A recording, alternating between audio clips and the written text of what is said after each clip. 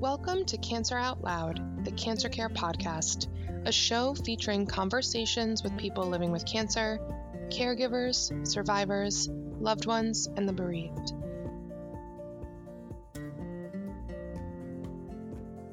Cancer Out Loud illuminates topics like self-advocacy in the face of barriers to care, end-of-life arrangements, meaning-making, and how personal relationships are impacted by cancer. This podcast is produced by Cancer Care, the leading national organization providing free, professional support services to anyone affected by cancer.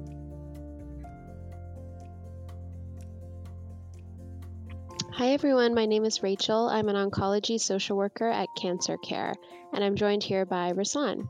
Hi, good morning, Rachel. Hi, good morning. How are you? I'm well. How are you? I'm doing pretty well. Thanks for joining me. So if you could please just introduce yourself, tell us who you are, just the basics. Hi, everyone. My name is Rasan. I am a native-born Brooklynite. I've been in New York most of my life. And the way that I came to be part of the Cancer Care family was in 2018, my mom was diagnosed with pancreatic cancer. And as one of her caregivers, I was looking for information to help both her and actually my sister too, with navigating the cancer journey, not just the physical aspects of it, but also the emotional aspects. Getting a diagnosis like pancreatic cancer, which is so aggressive and deadly for most people, it's a shock to your system, to say the least, especially if you're the person who is the patient. And if you're a caregiver, I mean, I would never try to say my pain was the same as my mom's pain. Hardly. I mean, she was the person living with cancer, but I found that I needed resources to navigate all the feelings and questions and the range of different things that come up when you're facing this battle. Her social worker gave me a brochure that listed Cancer Care as a resource. And my mom was based in Georgia, but I saw that Cancer Care was a national organization and that they had offices here in New York City where I lived. So I reached out and initially started in caregiver group therapy and one-on-one therapy for caregivers. Well, I'm glad that you were able to connect with us, and that must have been really challenging being a long-distance caregiver. So you were living in New York, and then your mom was living in Georgia while she was in treatment? Yes, my mother's from New York originally, but she had moved to Georgia quite a few years before she was diagnosed, and she and my sister had both moved. So I spent a lot of time traveling back and forth between the two states. My sister was her primary caregiver, being, right in the same state as her. I did a lot of travel and worked remotely. And my sister and I, we kind of came up with a good system where she was the person who was doing most of the day-to-day caregiving physically. And when I was there in person, I would help out with the physical too. But I could do critical stuff that I could do remotely. It was my way of chipping in, being able to do these things remotely that I could do from anywhere via a computer or a phone. That's a really valuable way to identify what everyone can do and bring to the table, because there is so much that needs to be done. And so I'm glad you and your sister could kind of formulate a team or a strategy. Even if you're several states away, several miles away even, there are many things that you can still do to advocate for the patient, like calling billing departments and insurance providers. It's like having a full-time job, and yeah, that support is so important. And for me, there's so much of this time that you feel very helpless, and being able to do certain things that, okay, I could make a call to Cancer Care and get some resources, or I could call PanCan, the Pancreatic Cancer Network, and I could find like a list of survivors who are volunteers who are willing to talk to my mom about what it's like living with cancer or what it's like battling cancer. These were things that made me feel useful, and not just made me feel useful. They were things that helped my mother and my sister, and they were things that were very appreciated. So I eventually did take a leave from my job at a certain point in my mom's cancer journey, but there were times I thought about taking a leave earlier, and she kept insisting, no, don't do that. Like, you need your job. You're doing all that you can do, and I appreciate that. And when you're here, it's great when I can see you in person. But even when I can't, I know you're working on this every day. I think a lot of times people don't realize the power they do have to help, just not like when they're not there specifically physically. There are a lot of things you can do, because when you have cancer, it's an all-in kind of battle. So there's a lot of different resources that are needed. So I think there's a lot you can do, especially in the 21st century, where there's so much accessible help that you don't have to just walk into like somebody's office directly to get. It's so overwhelming at first to figure out all the things that need to be done, factoring in financial stressors. And like you said, having conversations with your own employer on needing to take time off to caregive. None of us know really anything virtually about the cancer world unless you have direct experience. There's a lot to juggle at once on top of just the emotional strain of the situation. How did you navigate that conversation with your job, and were they supportive? My job was supportive. My direct boss specifically was really great. I encountered some challenges when I got back to work. I experienced some issues with non supportive behavior from people in power when I got back, but it wasn't related to like having time off. Because my job was not a job that necessitated me always being there. I was able to do my work and deliver on it. If I was in Georgia helping my sister care for my mother, or my sister needed a break, because my mom was living with her at one point when my mom's cancer got really bad. So there were times she just would need a weekend, and I'm like, okay, well, I'm going to come down for the next 2 weeks. You need help. You need somebody to be there to, pick up where you left off. And I would have my setup in her house where I, would have my computer and my stuff in her dining room just working. That way I could hear my mom if my mom needed to call me or something, or check on her like every half hour or so if she was in the room sleeping, or if she needed to, get up and take her medication, or need to go for a walk or something, I could do that. My job, thankfully, my boss advocated for me. I will say there were some people in power above my boss who were not the most compassionate, empathetic, and I saw a lot of that when I got back after the worst of my mom's treatment, when I had to take a extended leave without pay. But as far as the working remotely, they were helpful in that. And I would say to anybody who's listening, sometimes you have to make a choice that's right for you and your family. I had already decided personally, if they were not going to be supportive, I was going to quit. And I realized that's not a situation that everybody can say they would do. I knew for me personally, this was important. This was my mother. So I was willing to lose a job if I had to.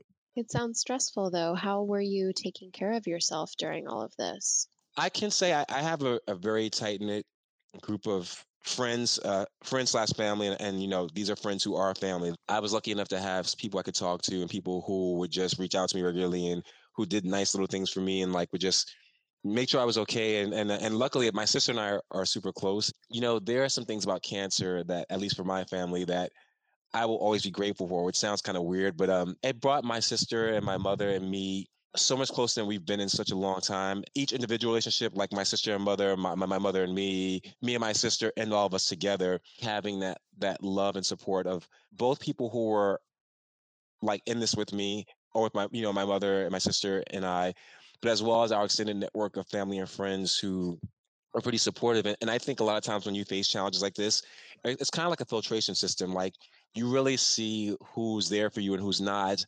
And what I had to learn is that there were some people who just couldn't be there, who were not emotionally available or not physically available. And I had to realize initially, like there were some people I was very upset with, who I thought were friends to me or family to me, and I had to let go of that anger. I think we all did. I think all of us did. We had to realize, okay, instead of being focused on who is not present for us or who's not helping us, focus on who is, and take all that love and strength they're giving us and use that to fight this battle. I implicitly know these people will always have my back and my family's back and be in my corner. And that's something to be grateful for. I think a big part of this that helps get you through the day and get you through the months is having gratitude, remembering, at the worst of it, what you have to be grateful for.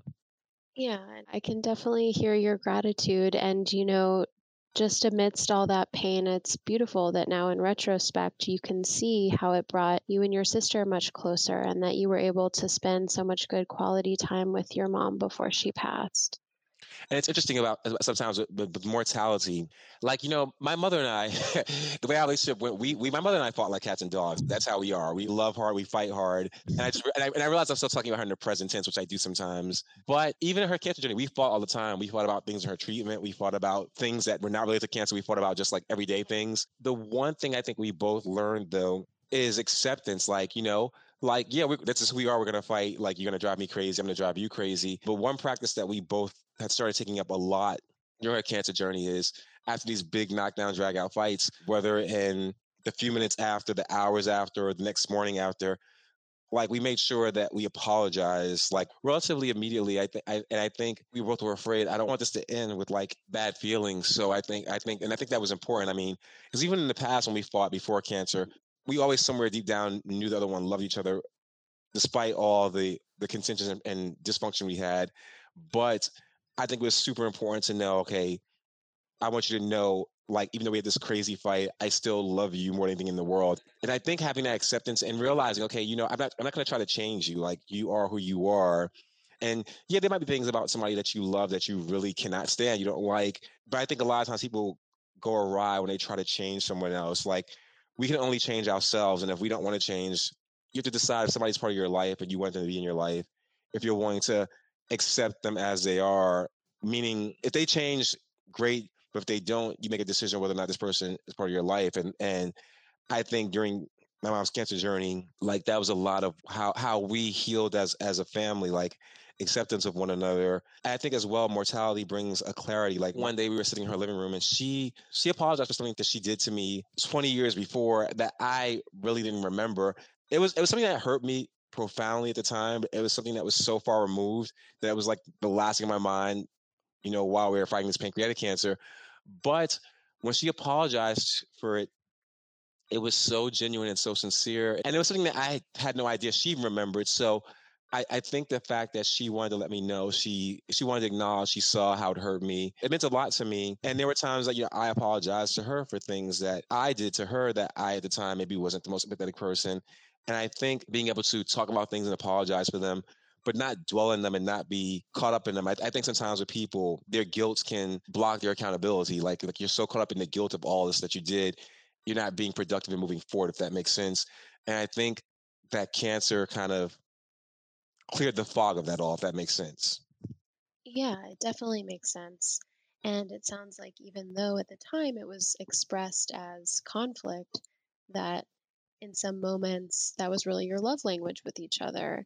And it sounds like you were able to really work some things out in that concentrated period of time together, where, as you said, a lot of things about what's really important became more clarified to both of you.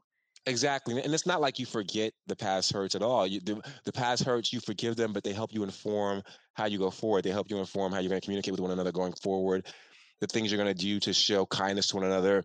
Like, I've never been a believer in forgive and forget. I think you can forgive, but we don't forget. I think we learn. We always remember. We let our remembrance of things we have done that have been, transgressions against others, inform how we don't do that again, or how we do better next time, if that makes sense, or how we be better. Forgiveness is about that acceptance, like you pointed out. It is about sort of integrating what has happened and moving forward instead of forgetting and just saying, okay, I'm going to hit delete and just pretend like Yeah, none of that ever yeah. happened. If you do that, you're gonna repeat it probably. Well, it sounds like you have a lot of wisdom and you've done a lot of processing on this experience. It's funny you say that. There are times where I feel like that, and there are times I don't feel like that. But then having a conversation like this with you, reflecting on these things, I'm like, wow, I feel like I've lived a whole other lifetime, if that makes sense. I mean, granted, this cancer is, I mean, after you go through it, it's like you've been through a lot. You've been through a whole life. Like, it will age you mentally, physically, etc. But yeah, I think sometimes when I think, oh well, I haven't changed that much. You're right. I have changed a lot, which is insane to me, thinking that it'll be 2 years soon. Are you going to do anything to acknowledge that milestone? There's almost a beauty in how my mother died, because my mother died like 19 years to the day my father died. My mom was diagnosed in March of 2018, like 2 months before my 40th birthday. I remember that, and so like toward the middle end of March, but she died on October 10th. And my parents were childhood sweethearts, actually. So when October comes, it's kind of like commemorating both of them because they died in the same month.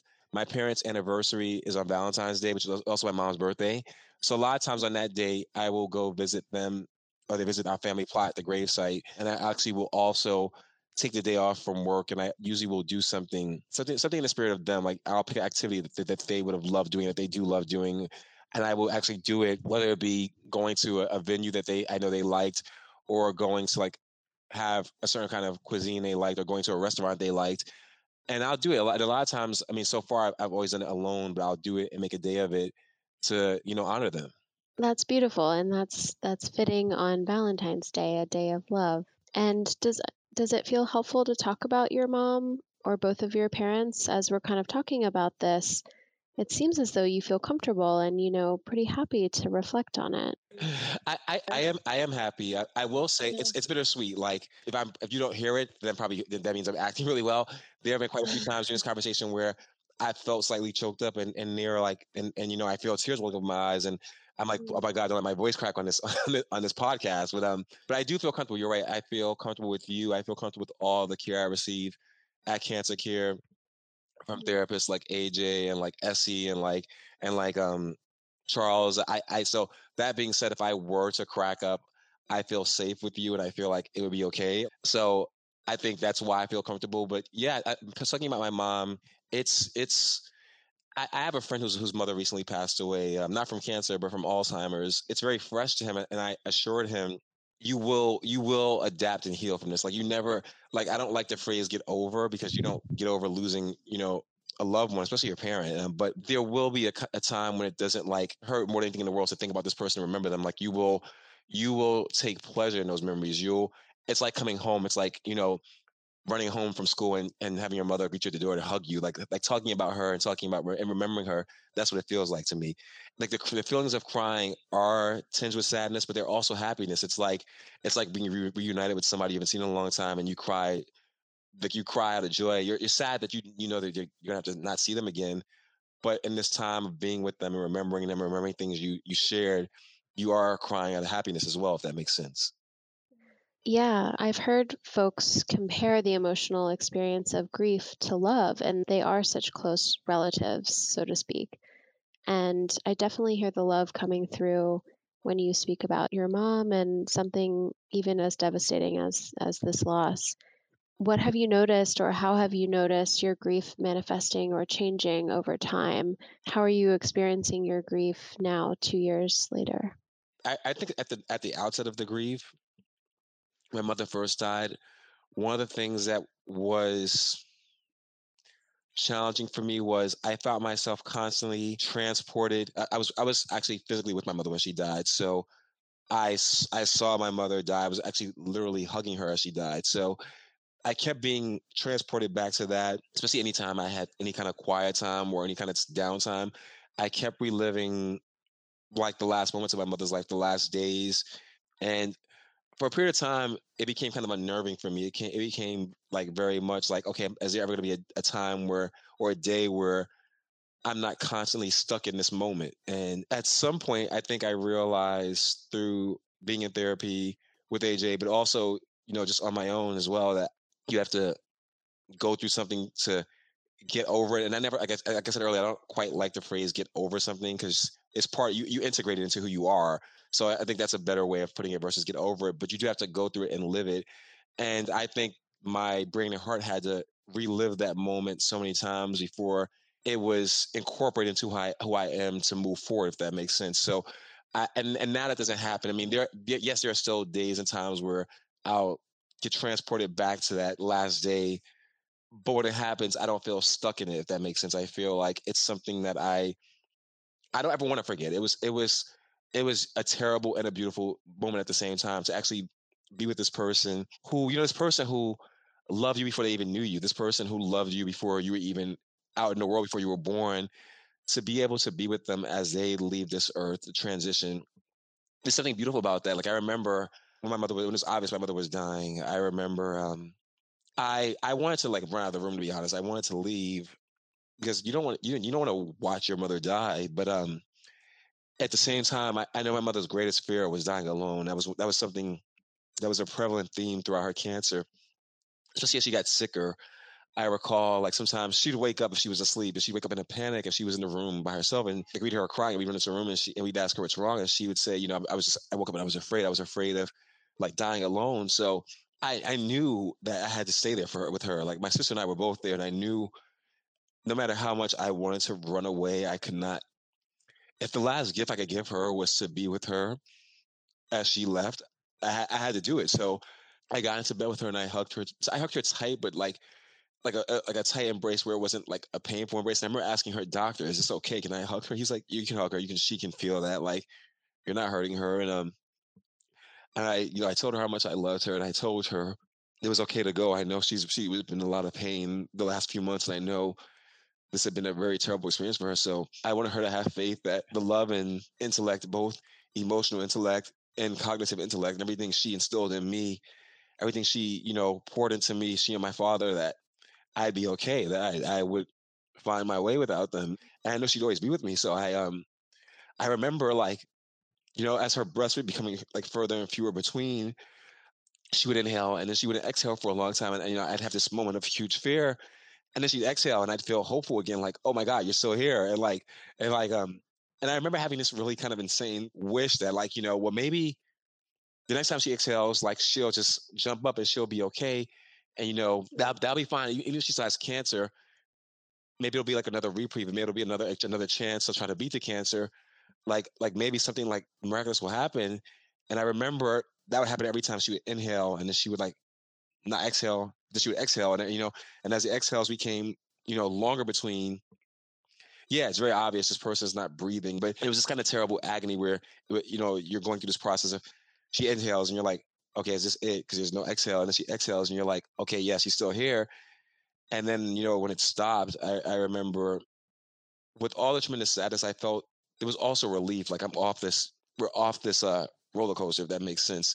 And not just a roller coaster of the actual dying itself, but the whole thing, the cancer, which in and of itself is kind of a long drawn out dying, but also a relief that I was able to be there with her to, like, ensure that she wasn't alone when she left. It was a relief that, like, I could do this one last thing for you. Well, I know it must be so intense to go back to those moments and to recall that to a complete stranger. So I just want to really thank you for your vulnerability and for taking me there. And I'm certainly feeling very emotional just hearing about that. And I think it is really fair to say that seeing your loved one die is traumatic. And what we know about trauma is that the mind sort of tries to make sense of what that was that just happened. And sometimes that does involve a sense of playing the tape back over and over again, just trying to grapple with or figure out, like, what was that? So it's a very, very human response to a traumatic experience, to an overwhelming experience.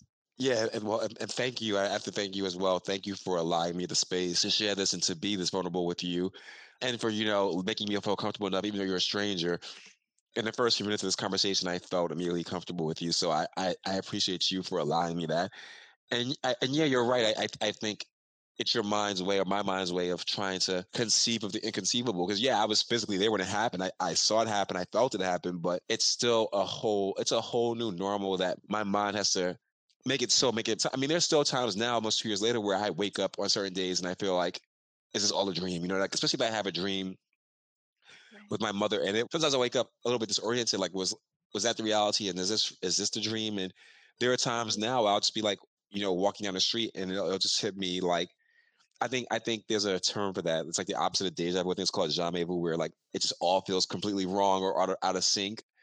There's still times that happens, like, 2 years in. So I think you're right. I think that our brains are constantly trying to reconcile things that don't fit. Like, I mean, like, my mother was my mother my whole life. So it's let me take that back. She will always be my mother. She's still my mother now, but my mother was present physically.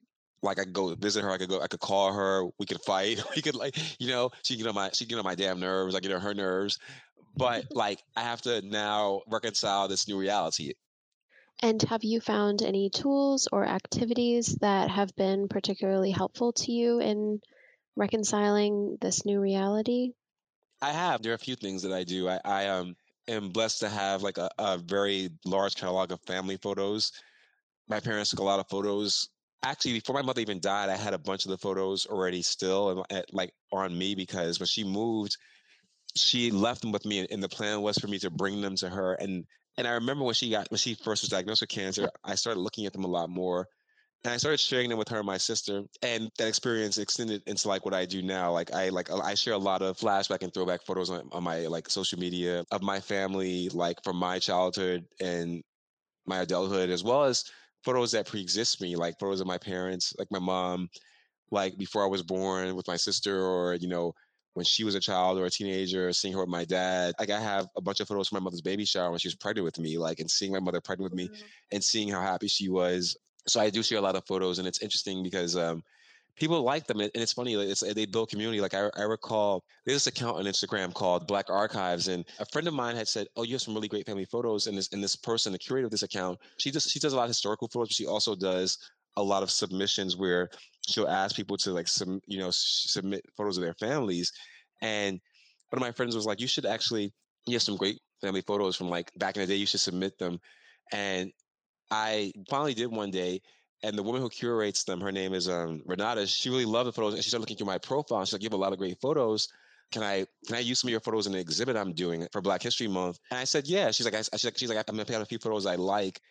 And this was many months before, so I completely forgot about it. And when Black History Month came this past February, somebody texted me one day, and they're like, "Oh my God, I saw this on the street.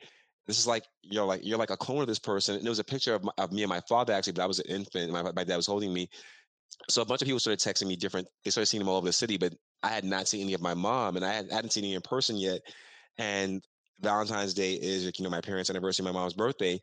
So that day I was going to the cemetery. I had taken a day from work, and I had gone to get some flowers in my old neighborhood, the neighborhood I grew up in, here in Brooklyn in Fort Greene. And the photos were being exhibited on, they were being displayed on those kiosks that we have around the city, those kiosks that show information about different things. And you know what I'm talking about? Yes. They were being Yes. they were being displayed on those. So the kiosks would roll through, and they would show, important information about like something like Subway stuff or like local restaurants, local resources, and then they might show a picture from this exhibit. So when I saw the kiosk, I saw one of these photos happen to be up of like this exhibit. But I was like, let me just stand here for a second to see if I see any photos of my family or anything like that. And a minute later, about a minute later, maybe 2 minutes later, after going through a roll of different stuff, a photo that she used of me and my mother popped up, and it was a photo from the same day as the photo of my father and I. And this kiosk was literally a block from where we lived, from where I grew up. And literally, I'm holding the flowers that I'm taking to her grave, her birthday slash Valentine's Day slash anniversary flowers. And I'm literally standing in front of this photo of her holding me.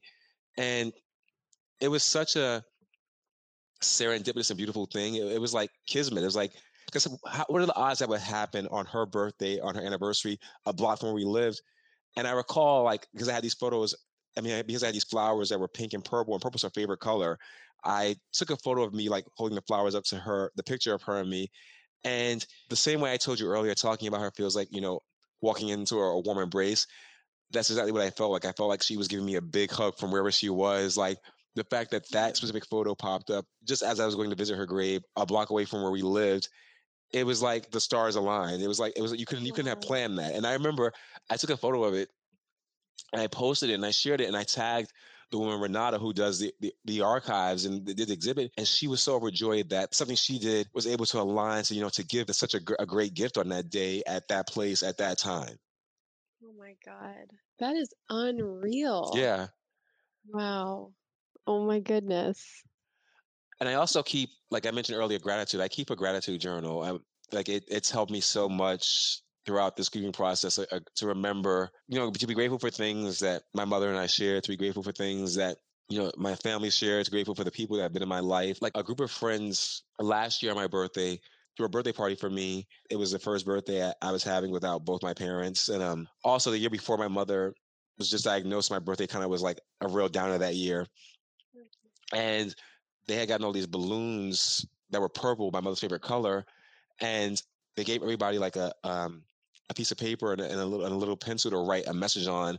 My friend instructed everybody to write a message to my mother. It could be something that you wanted her to know about me, or something that you wanted to thank her for, in terms of like if you knew her personally, or if you wanted to thank her for informing how she raised me, informing our friendship together. And we went to the park, and after everybody wrote a message, we tied that messages to the balloons, and like we let the balloons out into the sky. So like this current, this everlasting theme of gratitude, it's permeated my life, like pretty much since my mother died. Well, it sounds like you have a really amazing support system, and your gratitude is definitely infectious. Like I'm feeling it too, and there's a lot of joy there. So thank Thank you. you. Thank you. I'm very lucky. And my friend said to me as well, I'm so grateful to her. She's like, who you are in our friendship, how you show up. it's very evident that you were not only raised in love, but you were created in love. And she's like, I'm so happy that you were a product of these two people who love each other so much, and you saw that, and you were raised in that. She's like, it informs, I think, how you navigate your own relationships. Like, she's like, it's very important that she's like, you can always tell when somebody has known real love in their lives because it shows in how they interact with other people. And aside from being very flattered and complimented, I was more flattered and complimented because it was a testament to who my parents were. Yeah, you're part of a real legacy, it sounds like. It's so beautiful. Something I definitely wanted to make sure that we touch on is to get current on what's happening today in our country with the movement for Black lives, the COVID-19 pandemic that, as we know, is disproportionately affecting Black Americans and people of color. And something I think that we hear a lot in the cancer world is, quote unquote, cancer does not discriminate. And while I understand elements of that are true, it does frustrate me sometimes because I think it comes from a place of trying to acknowledge that, yes, everyone can get cancer. And we often don't really know all of the different factors that go into someone receiving a diagnosis. And yet, it is doing a real disservice to all of us to not acknowledge that there are real health disparities and that there is racism reflected in healthcare and in large institutions and individual practitioners that result in folks perhaps not getting the care that they need or access to jobs that provide adequate health insurance. The list goes on. But how does this play a part in the way that you've made meaning out of your experience with being a cancer caregiver and someone who's experienced a loss to cancer? You're right, and thank you for like touching upon, not just touching upon it, but actually driving it home and talking about, like, not even beating around the bush. I appreciate that because you're right. Cancer, like many other illnesses, definitely shows the effects of systemic racism. You're right, anybody can get cancer. However, we see the inequity in the kinds of care people get, even diagnosis rates and survival rates. Like pancreatic cancer specifically is a disease that adversely affects Black and brown people for a host of reasons. One, a lot of the risk factors are highly correlated with things that come from generational poverty and systemic inequity. Like my mother smoked her whole life. My mother, and that was one thing that I saw her struggle with in her cancer days. Like one of the constant things my mother and I fought about like my whole life was her smoking and her not quitting. But one of the things I found in her cleaning out her apartment, my sister and I found so many different like kinds of smoking cessation tools like nicotine patches, nicotine gum, hotlines, and and it was. I wish I could have found that when she was alive. It gave me a whole new form of respect for her. This person was trying, and I remember my mother smoked since she was like 14, back at the time when cigarette companies actively marketed to Black children in inner cities. Like that's a known fact.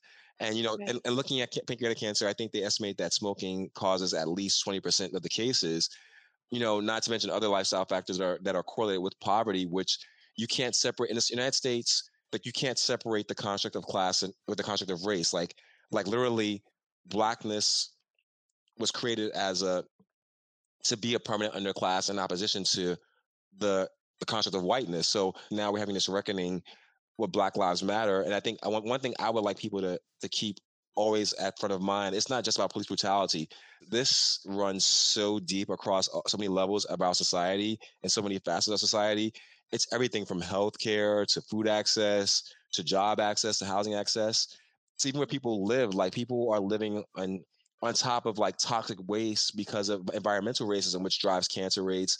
So for me, one thing that I'm trying to find a way to do is be a greater proponent of not only funding for research of pancreatic cancer, but making like pushing for legislation that addresses it. As I think it's I think I had read like back in 2018 that pancreatic cancer was on course to be the deadliest form of cancer by this year, by 2020. And I need to look this up now because we're in 2020, but it might actually be officially the deadliest cancer.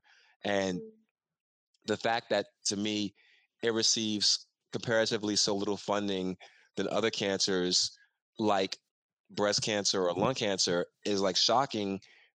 Actually, it's not shocking. It's actually like, it actually correlates with the systemic racism we see in this country.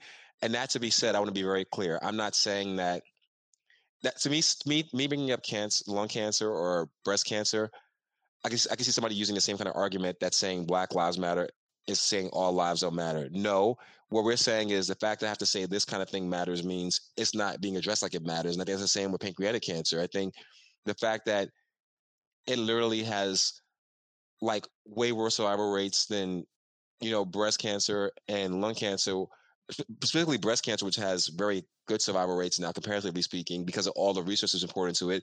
I'm like, okay, see what happens when you give resources to this one kind of cancer.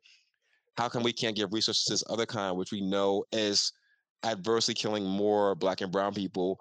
And I honestly, it's no surprise to me that pancreatic cancer is not getting the due it deserves in terms of research, in terms of work to make gains. And I know that's changing a little bit through the work of like organizations like PanCan, and it's not enough. And you kind of reminded me of this, that I something I need to start working toward again. It's something that now that we're getting a handle on COVID, that I need to be loud and very clear about again and advocating for, to make people realize that Black Lives Matter doesn't just begin. It doesn't just begin and end with the criminal justice system.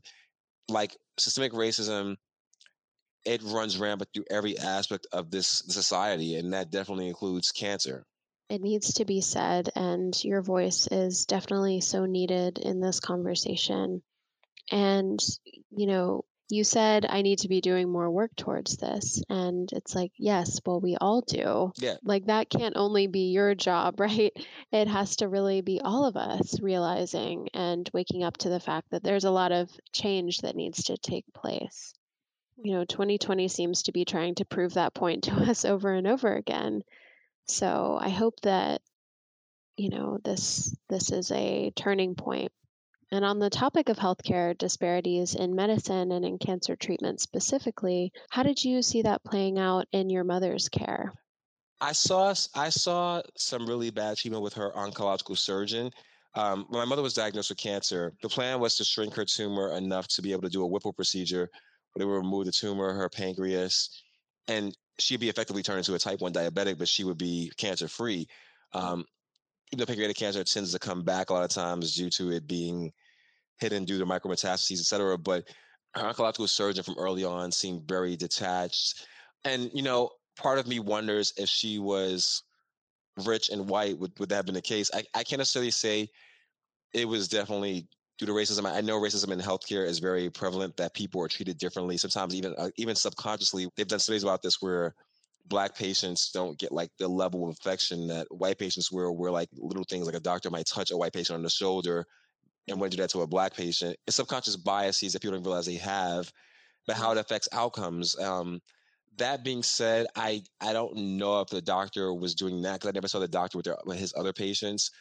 But I do know that there was a time during the last weeks of my mom's life, the doctor would do really unprofessional things. Like he came to, talk to my mom at a period of time, and she was literally drugged up on morphine and other painkillers and not coherent. And my sister and I had our numbers on like the dry erase board in the room. Like, if you need to talk to this patient or discuss health care issues, or concerns or updates, please contact us. We can come. We can be here right away. Like, we'll only be a short distance away.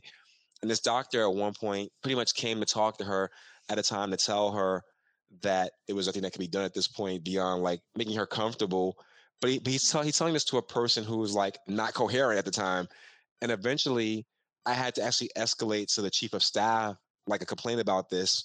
And it was funny when I did that, like my sister was flipping out. Like, so we were kind of like good cop, bad cop. She was the person who was like yelling and screaming, which I understood because it was outrage. And like, after we both went at the chief of staff, he called this oncological surgeon, and this guy appeared like within 10 minutes. This person who we've been trying to chase down for weeks and couldn't like get a face to face with appeared instantly and was apologetic. But I'm like, okay, you were in the same hospital. Yeah, you were in a different wing.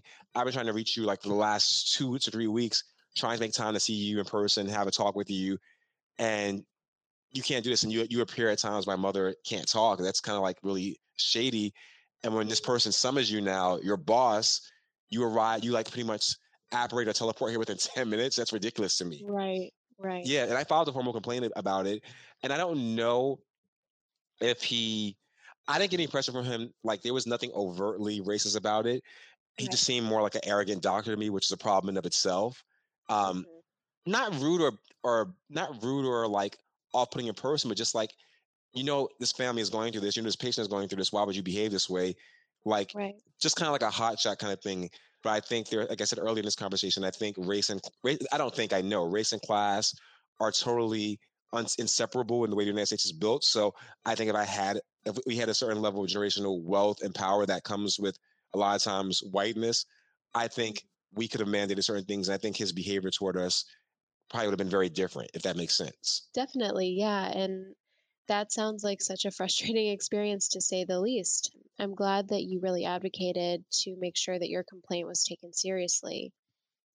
And it is difficult. There's so many power dynamics there.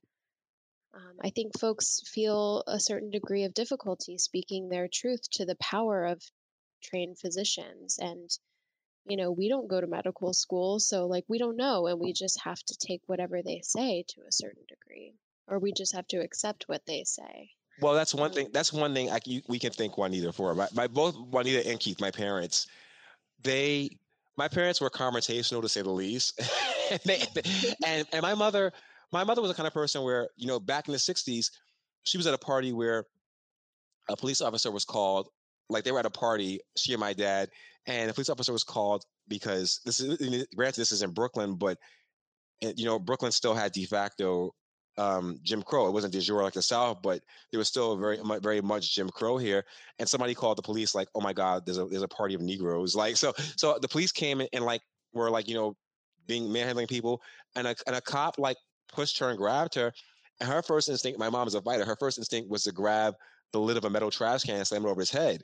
like, oh and like, my and I'm like, oh my God, mommy, hearing that story, I'm like, you could have been like, he could have, especially in the '60s, like I mean, we see how cops kill people now. He could have killed you. And she's like, I know, but like, she's like, I've never been one to like take anything lying down. And God. my mother's also a RN-BSN. She was a registered nurse, and I remember my mother's career. That was one thing that was always a problem for her. Like she would tell doctors off. She's like, as a nurse in hospitals, I see a lot of things that doctors. She's like, a lot of these doctors are arrogant. A lot of them are not necessarily always right. As a nurse, I see all the work we do, and she used to always say, I should have just gone to medical school versus nursing school because I could have got paid more and I would have got respected more. But she was known in her hospitals for being a no nonsense person, so a lot of the doctors did respect her because they didn't like her. And I was always raised to like stand up for myself and other people. So I'm glad that, and I'm seeing it play out now in other aspects of my life, like at my job right now, for instance. And that's a whole other topic. My job has a problem with systemic racism, and I'm one of the most vocal people. And I know people do not like me, but to be quite frank, like I see what you're doing. I'm not let you do it to me and other people. I'm gonna call it out. So thank you, Juanita, for that. Yeah. And your voice and your passion is so needed, and it's only going to be of benefit to those around you Mhm. and your community, certainly. Thank you. Like going back to the theme of why pancreatic cancer needs much more funding and much more resources allocated to it. I would encourage anybody who's listening to take up that battle and help. This cancer is like I said, it's super deadly and it doesn't have a fair allocation of resources. So if you are passionate about cancer and beating cancer, if you're passionate about Black lives, if you are passionate about making sure that everybody has a fair shake, I encourage you to advocate for pancreatic cancer research, to lobby your elected officials to get involved. There are organizations like PanCan, which is Pancreatic Cancer Network. There are a few others. I think there's a lot we all can do because again, like there's so much that we unfortunately have been bogged down with in terms of biases that affect who gets what healthcare. It can be so overwhelming to think about, like, what can I do? And I really think these personal stories, like you sharing Juanita's story and your own story, of course, here today, these are some of the most effective tools that we have in advocacy work. telling these personal stories, such as the way that pancreatic cancer or healthcare disparities or racism, whatever the case may be, has affected an individual person's life or a family's life. It really makes such a difference and it's powerful. So thank you for showing us what that looks like. And I know Juanita is very proud of you. So thank you. Thank you. Yeah. Is there anything else that you would like to say to someone who might be listening who is in a similar situation, either as a caregiver or someone who's bereaved?